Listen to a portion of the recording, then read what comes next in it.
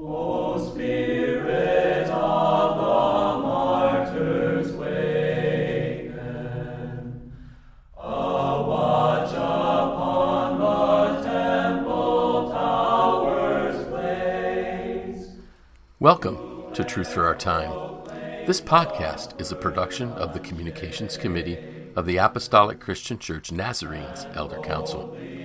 Our goal is to bring you audio recordings of publications past and present. It is our prayer that these podcasts will be a blessing to you and draw you into a closer walk with our Heavenly Father.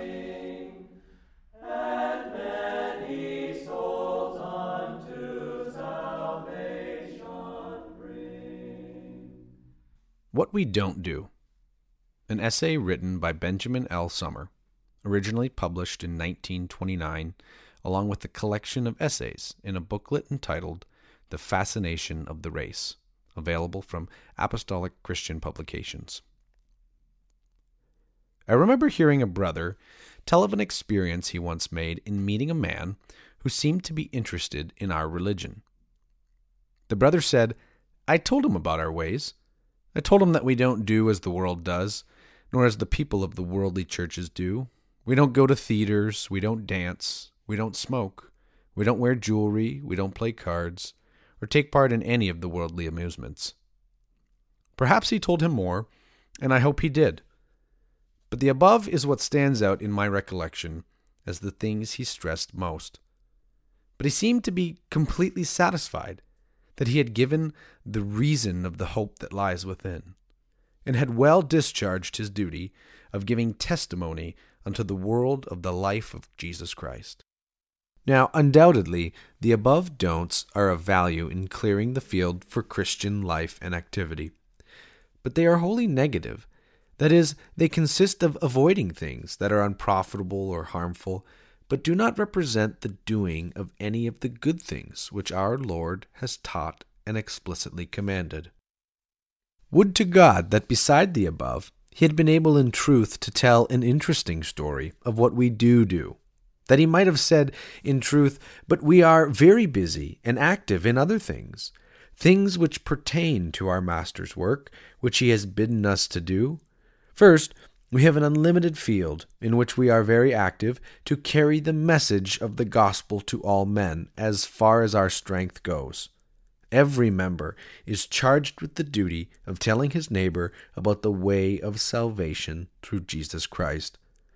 And like the apostolic church at Antioch, we send our laborers and ministers out into the harvest fields of the world to spread the gospel of true conversion, which is so rare in the world today. Secondly, beside our labors in the gospel, we are very busy carrying out our Master's command to go thou and do likewise, just as the Good Samaritan did, making it our Christian duty and privilege, so far as our strength goes, to bind the wounds of the world. This same great field of labor is further pointed out to us when our Master says, "I was hungry, and ye fed me. I was thirsty, and ye gave me drink. I was a stranger, and ye took me in. Naked, and ye clothed me. I was sick, and ye visited me. I was in prison, and ye came unto me." Matthew 25:35. Our religion makes it our duty not only to minister to the spiritual needs of the people, but also to the physical and temporal needs one might have. All this keeps us very busy in good works, which our Master commands, so that we have neither time nor interest for the follies and frivolities of the world. This I wish the brother might have spoken.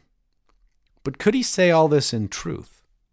Someone may answer, the above would be an ideal condition to which we can never hope to attain. Even if we were to grant this, the question would still remain, do we strive with all our strength to see it come to fruition?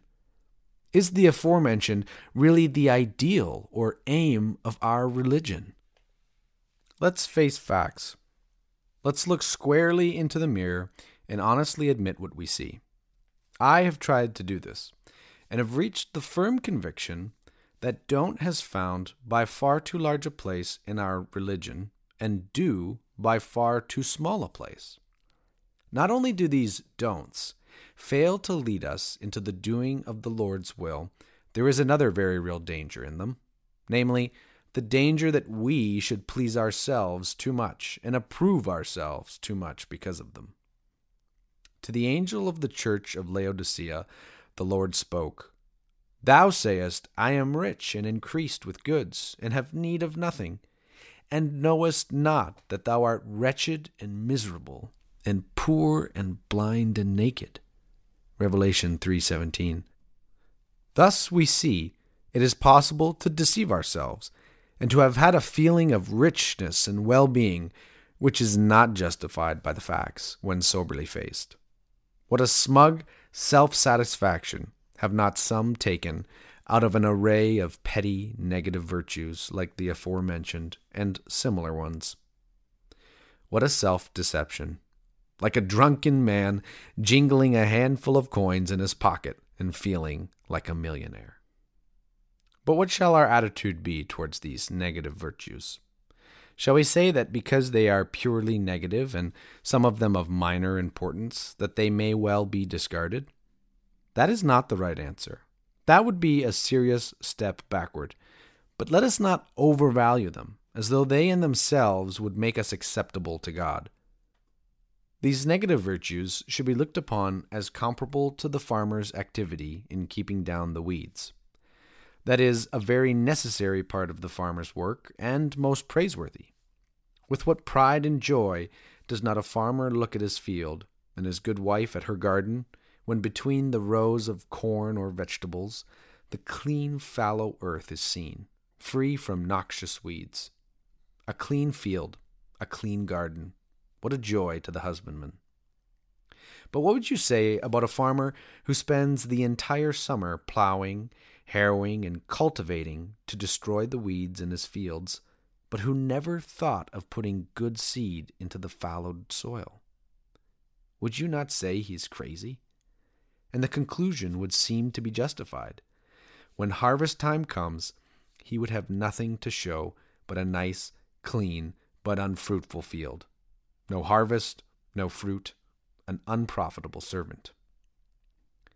With him may be compared the Christian who devotes himself solely to the negative virtues, don't this or don't that, and who neglects the do, neglects to obey the Lord's commands, and to enter wholeheartedly into the many fruitful labors which our Lord has commanded us to do. But let us not abandon our negative virtues just because they are insufficient in themselves.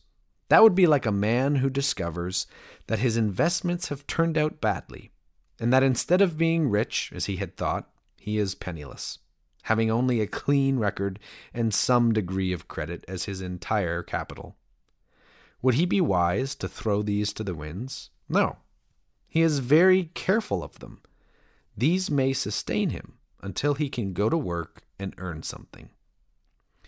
And so a conscience which is unspotted by wrongdoing, even though its virtue is only negative and by far insufficient to earn the praise, "Well done, thou good and faithful servant," may yet be sufficient to sustain us while we sober up, take stock of our real assets, and go to work. I understand Brother Froelich is the author of the following stanza, which I will quote in German and then paraphrase in English. Der Gnadenstuhl voll Stärke ist Armen aufgetan. Der Richterstuhl heißt Werke, der Reiche nur kommt an. The gist of what's said is the throne of grace is open to the poor, that is, to sinners. The judgment throne calls for works, good works, and only he who is rich in good works can stand before it. To be rich in good works means more, far more than don't. It means do. Carry out the Lord's commands. Do his work. Matthew 28:19, Go ye forth into all the world, preach the gospel to every creature. Isaiah 58:5, Is it such a fast that I have chosen? Is it not to deal thy bread to the hungry, and that thou bring the poor that are cast out to thy house? When thou seest the naked, that thou cover him, rich in good works. What a treasure laid up in heaven, works done in the Lord. Blessed are the dead which die in the Lord from henceforth. Yea, saith the Spirit, that they may rest from their labors, and their works do follow them. Revelation 14:13. To close, a word to our elders and ministers. How often would your labors be easier, more blessed and joyful, if they were directed more to lead the flock into the Lord's work, into His harvest fields and vineyards, into works of kindness and mercy and helpfulness to humanity, rather than to be obliged to spend so much time and energy into the often unpleasant and sometimes seemingly thankless task of trying to keep the fences fixed, and of correcting and disciplining the large and small misdeeds that occur among the flock, misdeeds often the direct result of idleness, because Satan always has some mischief for idle hands to do.